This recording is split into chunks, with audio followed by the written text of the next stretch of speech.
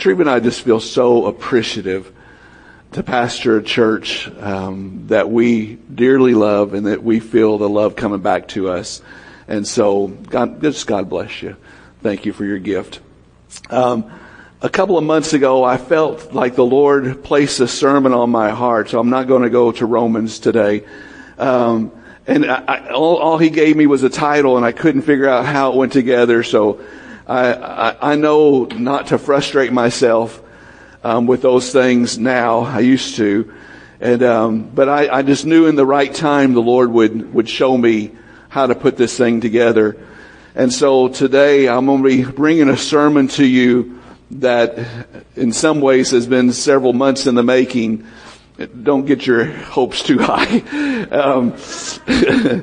And that doesn't mean it's going to be long. I'm just hoping that it ministers to you, and I believe it will.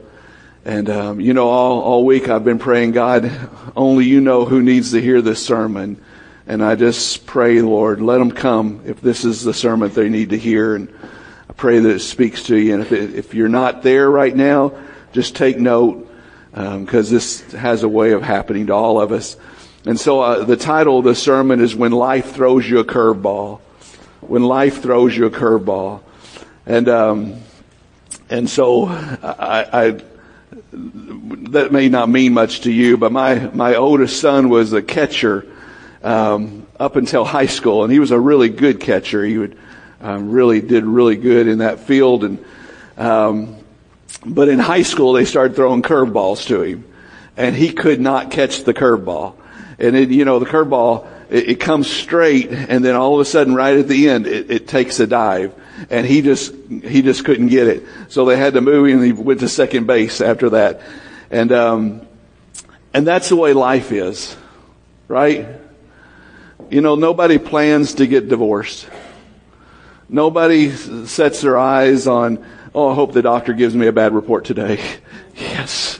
Give me something challenging, doc. Nobody plans to go to work and get a pink slip, find out that they're not employed any longer.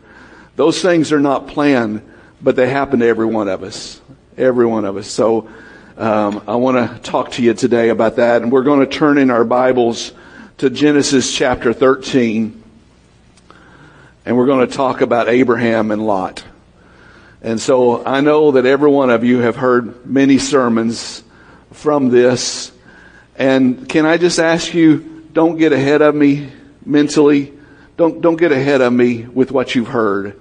Stay with me and let the Lord minister maybe something different to you. So Genesis chapter 13 verses 1 through 13. It says, then Abram, his name was not really Abraham. Now I'm going to refer to him as Abraham a lot. But his name at this point was Abram because he hadn't received the promise. He says, went up from Egypt, he and his wife and all that he had, and Lot with him to the south. Abram was very rich in his livestock and silver and in gold. He went on his journey from the south as far as Bethel, to the place where his tent had been at the beginning between Bethel and Ai, to the place of the altar which he had made there at first. And there Abram called on the name of the Lord. Lot also, who went with Abram, had flocks and herds and tents. Now the land was not able to support them, and that they might dwell together, for their possessions were so great that they could not dwell together. And there was a strife between the herdsmen of Abram's livestock and the herdsmen of Lot's livestock. The Canaanites and the Perizzites then dwelt in the land. And Abraham said to Lot, please let there be no strife between you and me, and between my herdsmen and your herdsmen, for we are brethren. Is not the whole land before you? Please separate from me. If you take the left, then I'll go to the right. If you want to go to the right, then I'll go to the left. Lot lifted up his eyes and saw all the plain of Jordan. It was well watered everywhere. It was before the Lord had destroyed Sodom and Gomorrah. Like the garden of the Lord, like the land of Egypt, as you go toward Zorah. Then Lot chose for himself all the plain of Jordan. And Lot journeyed east, and they separated from each other. Abram dwelt in the land of Canaan, and Lot dwelt in the cities of the plain, and pitched his tent even as far as Sodom. But the men of Sodom were exceedingly wicked and sinful against the Lord. Father God, I just come before you today.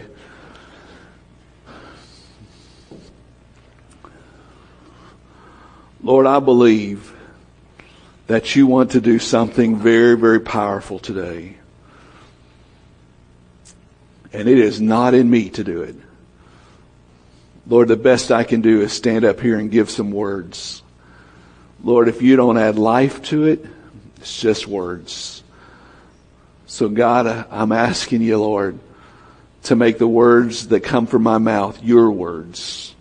And I pray, Lord, that the ears on the sides of the heads of these people would become alive to hear the voice of the Spirit of God today. God, I'm a little sick and tired of our people being defeated. And I'm asking you, God, to break that off.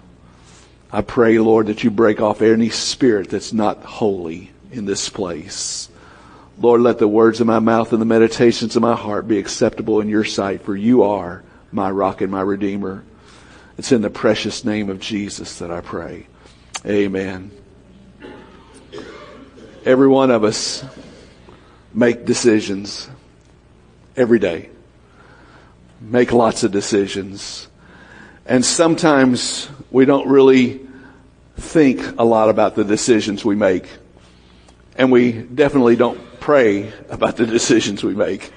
You know, we just sort of respond. And the bad part about that is whether we know it or not, but we have so much worldly training in us that sometimes we make decisions the same way the world makes the decisions. And that's never of God. And so none of us set out for defeat. None of us make decisions thinking that, oh, this is going to cause some real chaos. I think I'll do that. That sounds like fun. We don't do that. But it seems to happen. And so, I just want to show you some examples today, and I want to show you or tell you, what do you do? How should you respond when life is not turning out the way you had it planned? And so, let me give you just a couple of examples. Moses had to leave the palace, right? He was the stepson of the king, of the Pharaoh, but he tried to do good for an Israelite, wound up killing one of the Egyptians, and he had to flee for his life. Spent 40 years in the desert because of that one decision. That was God's man. Joseph was given a dream by God and blabbed it when he should have kept it silent. And he wound up getting getting sold into slavery, and then went to work for Potiphar, and his wife took a liking to him and started flirting with him. And because he was such a man of integrity, he would not succumb to that. And then he was accused of rape and thrown into jail. And then the guys that should have remembered him didn't remember him, right? David was anointed king when he was probably 16, 17 years old. Went to give his brothers some stuff, some cheese and crackers, whatever. And out there on the front line, and saw this big old giant. And he said, I'll fight that old fella. And so he went from being a nobody to a somebody, just like that. And sometimes that'll get in your head, right? But he was just a national icon after that moment. And then he went into the king's court, right? And because the king had a troubling spirit, that's demonic. Anybody got a troubling spirit? Let's just cast that off right now, okay? That's just from the devil. That troubling spirit would arise, and they said, what you need is somebody that can come in and play some classic music for you. Didn't have radio back then. They had David. So he'd come in, he'd start playing these psalms, actually, that he had written to the Lord, and it would bring peace to the King Saul. But Saul got jealous of him, tried to throw a spear at him, and then for the next 13 years, he ran.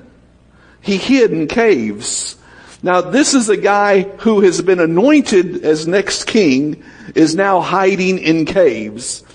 Boy, sometimes God takes the long way around the trip, right? Just didn't seem right. Daniel was a man of God. The Bible says in Daniel 1:8 that he purposed in his heart not to defile himself. Man, I love that sentence. And so he stayed true to his values, and he winds up spending the night with the lions, right? And God protected him anyway, but he still went through the lion's pit. Stephen preached one sermon. One sermon that we know of, Stephen preached and winds up getting stoned for it. But the neat thing about it is they all sort of have a happy ending. That one doesn't seem happy, but he's I think the only person in the Bible that records that Jesus or God stood up to welcome him home. So that's pretty awesome as far as I'm concerned. So the first thing I want you to know about the story we just read is Lot was a righteous man. Now, I know in your minds you hadn't been taught that. But you forget what every preacher has told you and stick with the word. Okay? Lot was a righteous man. Now, he made some bad decisions, but how you see this is really critical. Did he have some problems? Yeah. You're righteous because of Jesus. Do you have some problems? Yeah. Some of you are short-tempered. Yeah. Some of you are stingy. Yeah. You know what I'm saying? We still deal with that flesh, right? So did he. When they go together, and you read the story, and Abraham says Lot was his nephew, and he said, we're getting too big, and he said, I just don't want the strife between our families. He says, pick whichever side you want. You take whatever you want and I'll go the other direction. Lot looked over here on his right, and boy, it looked pretty. I mean, it was well watered. It was good ground. Looked over here and it looked like desert. And, I wish I could rewrite this story. I wish Lot would have said, let's do this. Now, I'll take this, that's half of that and half of that, and you take this, it's half of the good and half of the bad. But he didn't do that. There's a critical line here. He said he lifted up his eyes. He lifted up his eyes and he saw. You see, how many decisions do we make in life based on what we see? Right? I can't tell you, how many young men fall in love with this rather than with this and this. Buddy, she might be spitting out green soup. You better get to know her. Her head might spin around backwards. You don't want to fall in love just with what you see. You don't want to make any decision on sight alone. I teach the young people. I've been doing that for, several years. And I remember a few years ago, different class actually, but I remember asking them how many people are praying over the career that you'll choose. Not one hand went up. These are our kids, been raised in our church. How well are you praying for your future spouse? Not one hand was raised. These are our kids, trained by us. And they're not praying over the most important decisions that they will make in life. Where are they getting that pattern? From us. We have got to walk this out and teach our children. I'm not talking about praying over your tomatoes, but you can if you want to. I knew a girl that prayed over the tomatoes that she bought. I'm not doing that. I'm just going to say the steps of a righteous man are ordered by the Lord. Treva, you pick them out.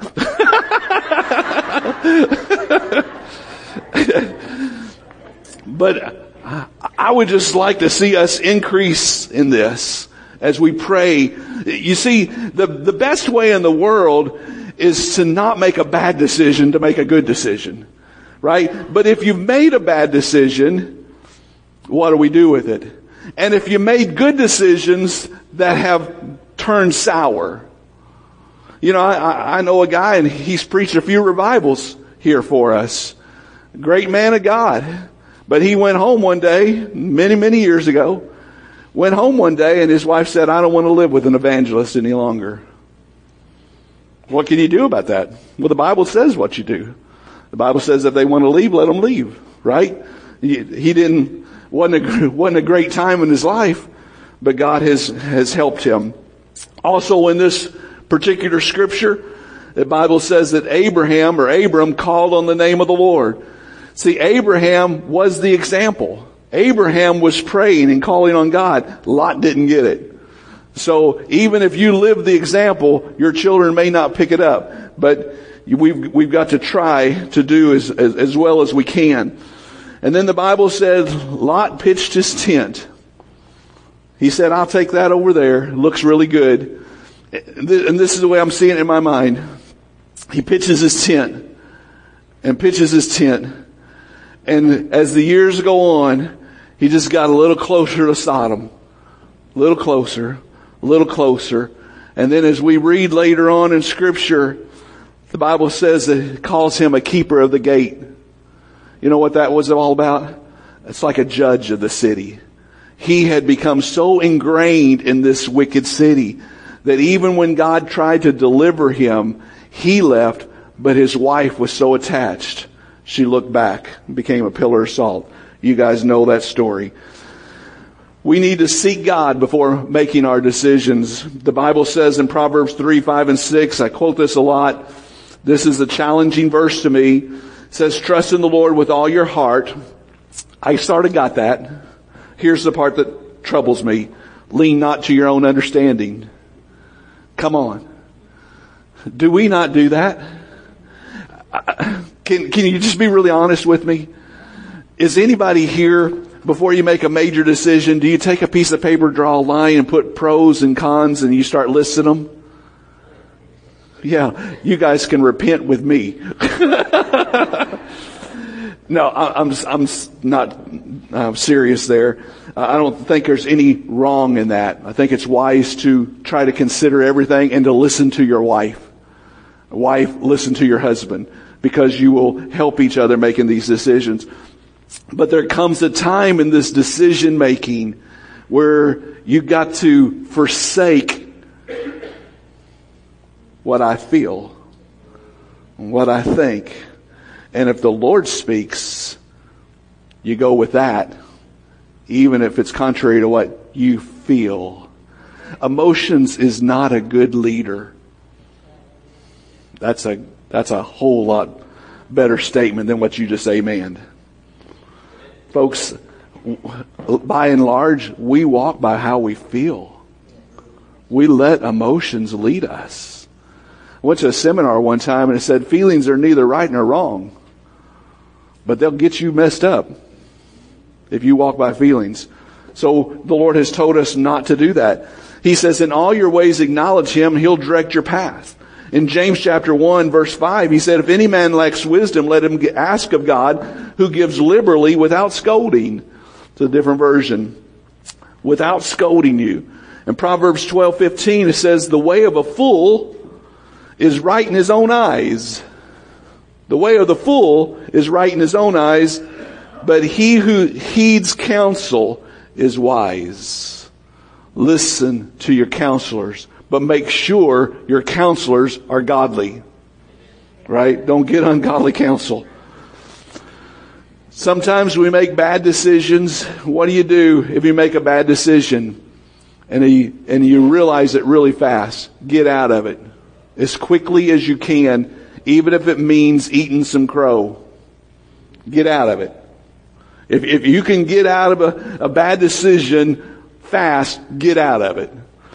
If it goes on and you can't, then we'll talk about that a little bit later. Sometimes what appears to be physical or natural is actually something that's just going to plague us spiritually. It's an attack of the enemy that you don't see it as a spiritual. Does this make sense to you? You need to nod your head, or because I'm going to keep harping on it if you're not getting it. We don't often get spiritual things from the Lord We see it so naturally, so physically, that there's the spiritual side. In other words, okay, let me go this way. Jesus taught a parable, and he said the man goes out and he sows seed in his garden, and man, it's looking good, but the enemy comes at night, and he takes the weeds, and he sows weeds in the garden. Folks, hear me. That's still happening. See, you have an enemy, and the enemy may be planting thoughts in your mind of defeat and making things appear that it's good when it's evil. You need the wisdom of God for these decisions, because if you go with your eyes, I told one person this week, the counterfeit always appears before the genuine. Satan will always send a counterfeit. You've got to be patient and pray and make sure that God is leading. Your best understanding will lead you off. 2 Peter chapter 2, verses 7 through 9. I believe I have it on the screen. Start up in the middle, or verse 7 is tied with verse 6, but you didn't need that. He says, and delivered righteous Lot. You see that? You may have it in your mind that Lot was evil. He was not. Because God's word is right. God's word is right. Delivered righteous Lot, who was oppressed by the filthy conduct of the wicked. For that righteous man, dwelling among them, tormented his righteous soul from day to day by seeing and hearing the lawless deeds. Then the Lord knows how to deliver the godly out of temptation and to reserve the unjust under punishment for the day of judgment. You listen to me. I could put your name in that scripture right there. Those of you that are my age, you know and you can testify, life has changed. The conduct of America is different. These young people, what happened to my young people? My young people got old.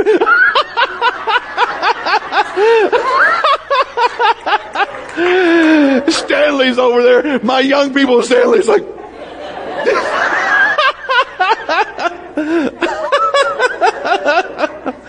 oh my goodness, you can't even plan stuff like that. The Bible says his soul was tormented. You get that word? You know what it is to torment somebody. You know, they used to do that in the old days. They'd stretch them. But see, the devil does that to your mind. The devil wants you to live in torment. So he steals the peace of God. He steals the joy of God.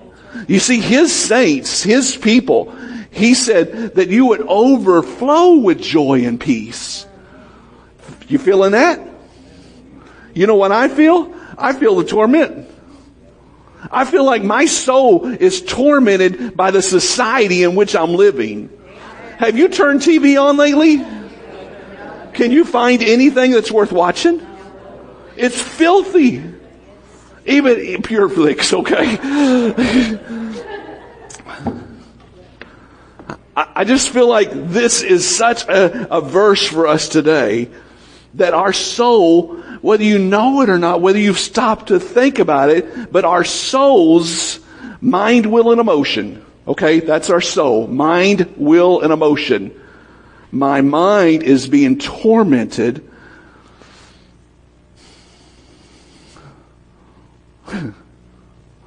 by politics. My mind is being tormented by the news. Right? It's being tormented in the life that we have. The Bible says, come out from among the world and be separate. Well, man, I'm like, just get me out of here, Jesus. I'm just tired of this. Right? But here's the good news. He says, but the Lord knows how to deliver the godly. Hallelujah. The Lord knows how to deliver the godly out of temptation. I don't care what you're in right now. You may feel so deep that you're in it up to here. Can barely breathe. I feel like I'm smothering in this junk. God knows how to deliver you. Isn't that a good word? Do you realize we are never helpless? We're never hopeless. Listen to yourself talk sometime. How are you speaking? Are you speaking like an unsaved person? Are you speaking like someone that knows their God? It's easy. I find that people that have dealt with sickness and problems for a long time, it turns from physical to spiritual. And the battle no longer is about the physical pain. It becomes about the mental anguish. The Satan is tormenting souls all around us and right here in the house. But God knows how to deliver His people from temptation. Don't you forget that. It's easier for me to think that Lot was just evil. I would prefer to think, well, Lot was just an evil man making ungodly decisions. And you know what happens when I do that? I become like one of Job's friends. And when Terry Brown starts going through trouble, it's easier for me to say, well, clean up your life, girl. Right? We look at each other with judgment instead of compassion. Instead of saying, that could be me. And maybe we'll be next. That's not good preaching, I know. You'd rather turn on TV and hear that you can give $100 and get 10,000 back. Hallelujah. You can build a church on that. The only trouble is not truth. He was very clear with us. In this life, you'll have temptations and you'll have trouble. Jesus never taught that nonsense. But be of good cheer. I've overcome the world. Right?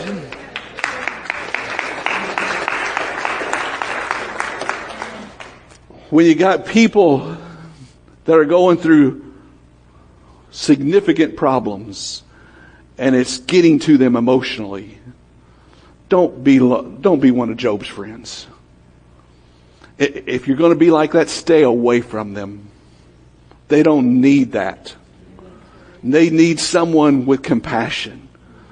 And you may not have the right words, but you can be the right person.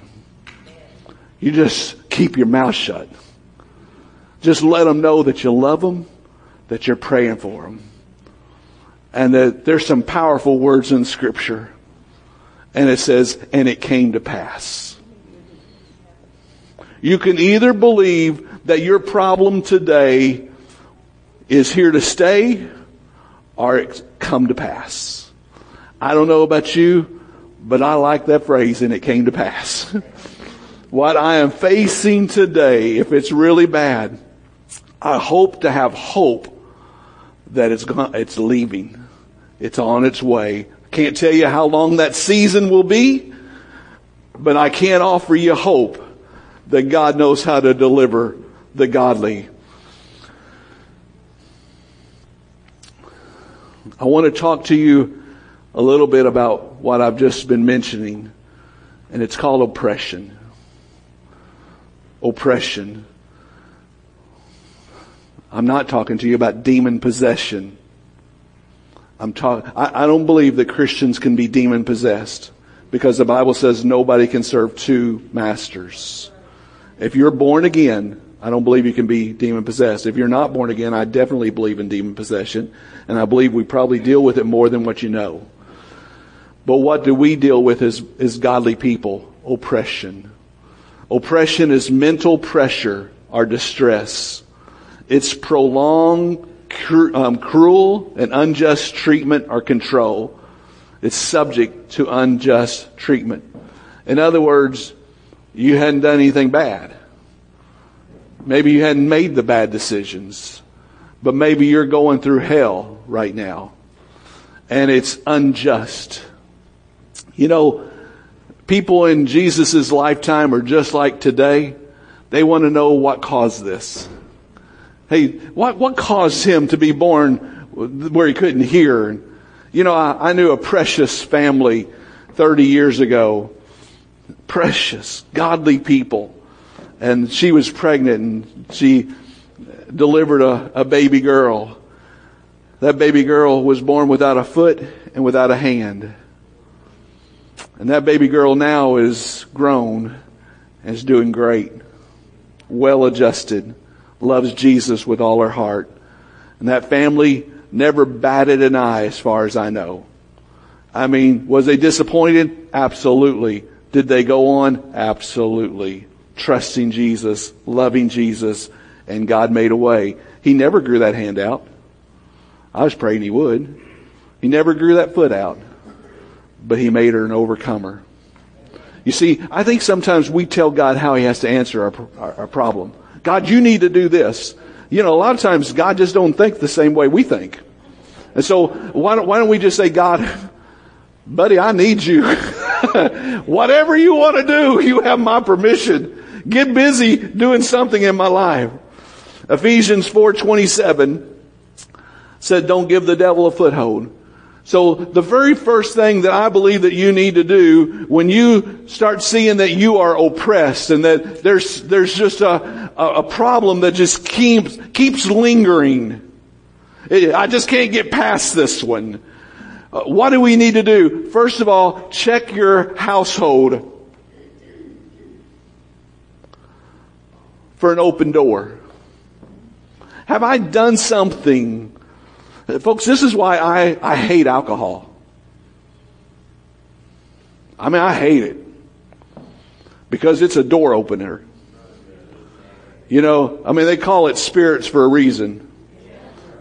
And it doesn't come alone. Alcohol can open the door to some wicked spirits in your life. I just don't see that it does anything good. I cannot tell you, well, it relaxes me. I just want to slap you. Come on. Try reading the Bible or praying. That might relax you too. Don't have the consequences. So the very first thing I think is really wise, don't give the devil a foothold. And then Paul is writing, he's just real practical. He said, let him who stole steal no longer. If that's your past, stop it. Stop doing that offending behavior. He says, rather let him labor, let him work, working with his hands what is good, that he may have something to give him who has need. So examine yourself. Ask, you won't know this, probably. So you ask the Holy Spirit. See, because we get so used to walking in the mistakes that we're walking in that they're not clear to us. And especially if it's part of your tradition. If this is the way I was raised and I've just continued to do it this way. Well, you need the Holy Ghost to shine a light on you so He can show you, you need to close these doors in your life because they're allowing the devil access to you mentally, spiritually. Okay, I'm not going to get on my soapbox, but I could. Get out of here. Joshua chapter 1 verse 9, he says, have I not commanded you, be strong and of good courage? Do not be afraid nor dismayed, for the Lord your God is with you wherever you go. Joshua, the guy that followed Moses, Joshua 1:9. You back up in there, you'll see that very verse, or very similar to that, is there about 3 or 4 times. I mean, God spoke it and spoke it and spoke it and spoke it to Joshua. What do you think was going on? What am I going to do? How am I going to follow Moses? Right? God wouldn't address something that wasn't happening. He said, be strong. Be of good courage. I'm with you. If I said that to you, you'd say, so what? Big whoop. And I would agree with you. But I'm not saying it. God is saying it. God's saying you can be strong and you can be of courage. You know what the opposite of courage is? Discourage. So how many of you today, I know you won't raise your hand, but how many of you would be brave enough to say in your heart, I've just been discouraged lately? Then I've got a word from the Lord for you today. Be strong and of great courage because God is with you. You may not think you can go through this, but you can. You hear me? You can overcome this, not because you're so wise or so strong, but because He is with you and the Lord knows how to deliver the godly from temptation. That's God's word. Boy, it's so easy to think, I'm by myself. I don't have anybody I can depend on except me. I can only imagine when you lose your spouse, that really wants to hit you in the face. Whether that's through death or divorce or whatever it is. I can remember when my mom died, thinking, my mom died and then my father-in-law died, my mother-in-law died. Within a period of about 3 years, we lost everybody.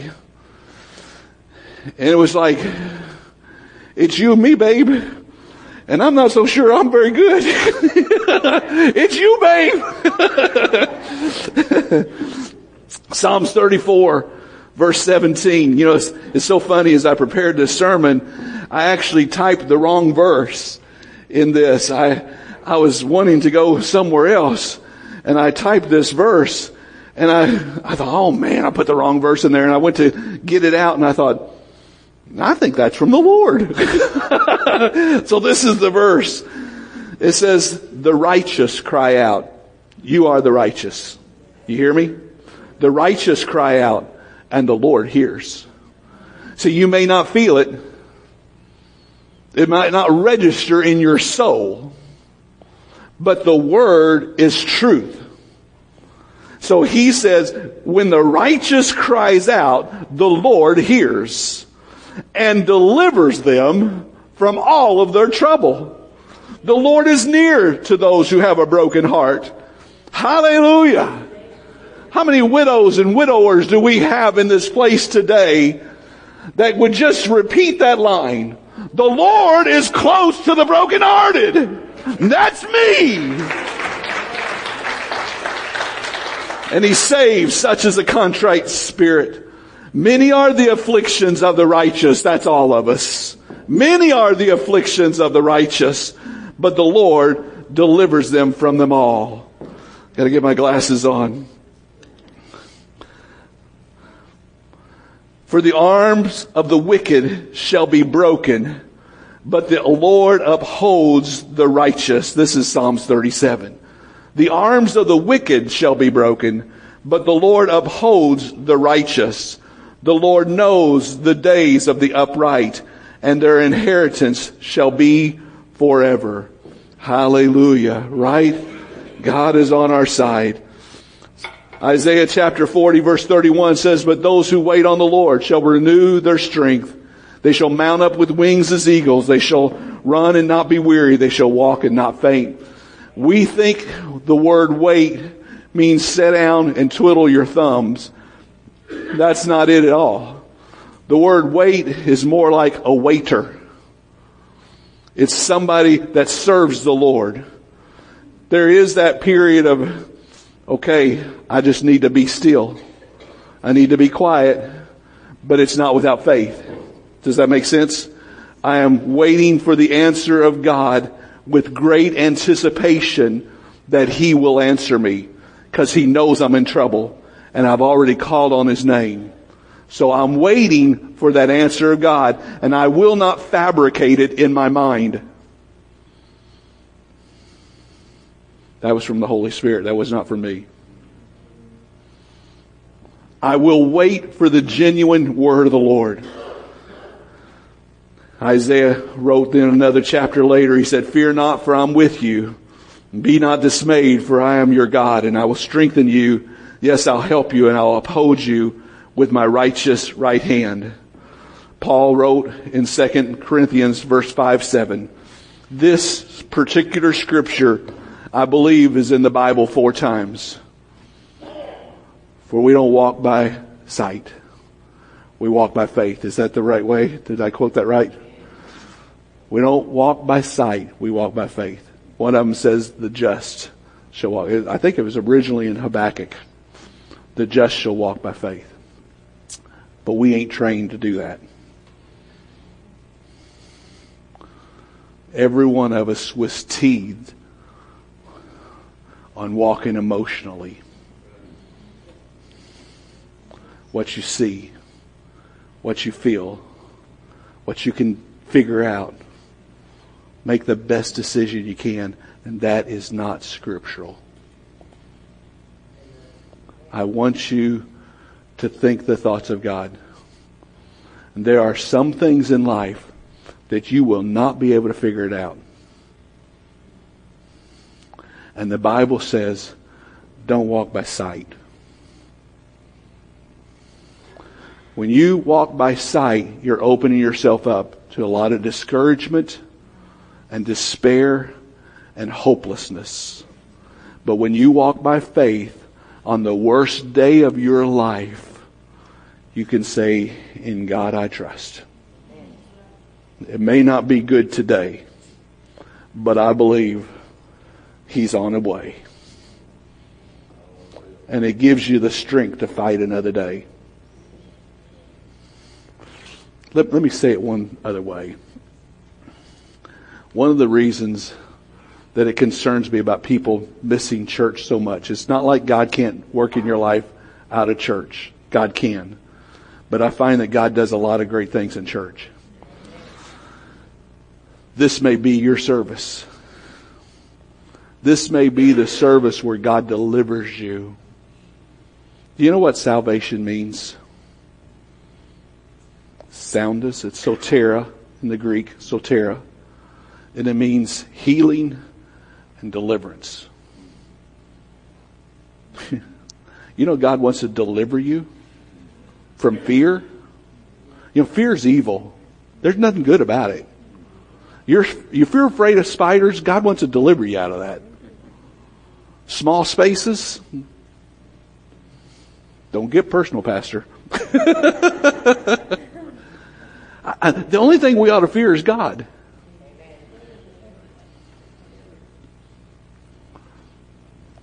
I don't know how this verse is hitting you today, but I can tell you it has stirred my heart. The just shall walk by faith. The Bible says, keep your eye on Jesus. Somehow, see, the way I see faith, it's not biblical necessary, but I see faith as like a lasso. I come up through the cowboys, right? You got this rope in your hand, and the promise is in the sky. And this lasso called faith is going to throw that around that answer. So I throw that lasso, and I get it around the answer of God, and I start pulling it and tugging it. And it may take a while, but I ain't letting go, because God is my helper. Right? When all of life seems to be despair, God is on your side. Just keep pulling Him in. Hope that helps you. I think I have one more verse that I want to give you today. And this verse is so overused, I really had second guesses, second thoughts. Romans 8:28 says, "And we know that all things work together for the good to those who love God, to those who are the called according to His purpose." I know this verse is overused. Brother Hudspeth told me that when his son got killed, I think in a car wreck, wasn't it? And he was like 19 years old and got killed. And he said he was just distraught. And he said people kept quoting this verse to me. And he said, I just wanted to say, shut up. I just don't want to hear it. But this verse is still true. It's sometimes hard to hear when you're in the middle of the worst battle of your life. And I know that I'm talking to some people that you're wanting to almost dismiss me because you're not in that battle. But there's others that are in the battle right now. And it may appear that you're losing. And I just want to tell you, don't walk by sight. Walk by faith. Lasso that promise of God. And don't let go. And know that this verse is true. God works all things. It doesn't call all things good. He said, I'll work them together.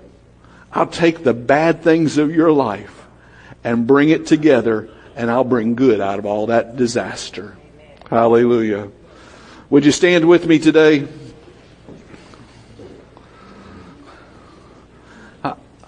I want you to I got 4 things here that I felt like the Lord gave me. It's possible that you have made some bad decisions in your life because you did not ask God. Hear that? You didn't seek God's face about this decision. I want you to respond to the Lord if that's you. It may be that you made the best decision with prayer that you could, but it just went sour on you. It just was beyond your expertise, and it just turned, and so now you're dealing with the aftermath.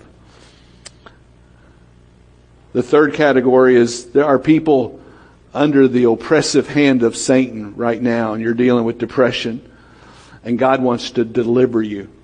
God wants to break it off of you, and He is the God that can do that. And the fourth thing is, if you've opened the door to Satan, today's a good day to close it. Not open it again. I mentioned alcohol. Pornography is the same thing. Pornography is a spirit. There's an evil spirit behind that thing that will slip into your house and will pervert everything good. But, we think, well, we need to teach our children against pornography. No, we need to teach everybody. It's not even just a man's issue anymore. It's a men and women's, kids and grown-ups, rich and poor. And most people in the world don't even think it's wrong. Guy, it's in the Bible. It's listed as witchcraft. It's called porneia, sorcery.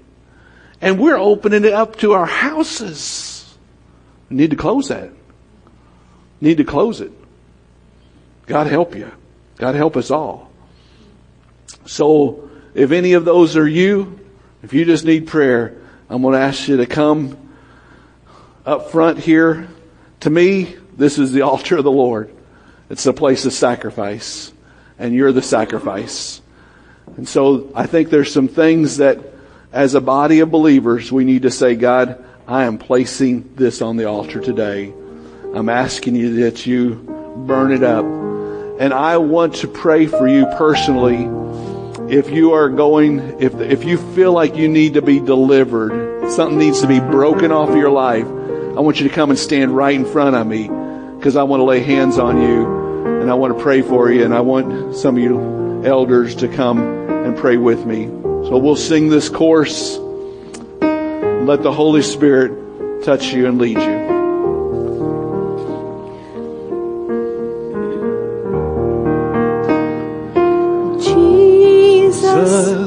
I need you every moment.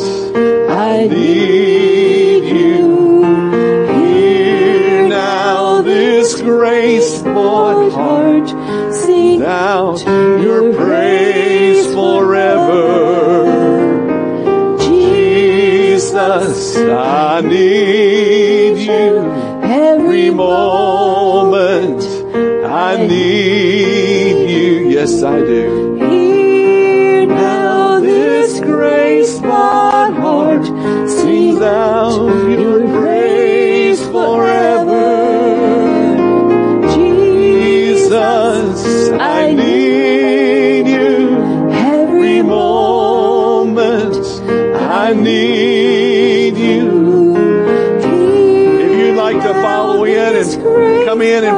some people, you do that. Come and pray. Come and find someone to pray for. Remember love, remember mercy, Christ before me and Christ behind me. Your loving kindness has never failed me.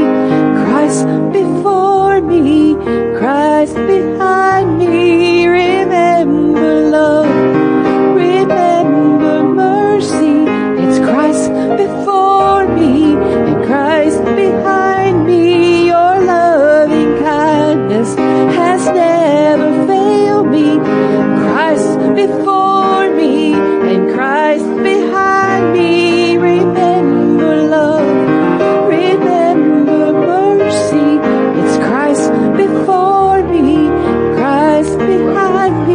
Your loving kindness has never failed me. It's Christ before me, Christ behind me. Oh Jesus, I need you every moment. I need you. Hear now this grace-filled heart sing out your praise forever. Jesus, I need you every moment. I need you. Hear now this grace-filled heart sing out your praise forever. Jesus, I need you.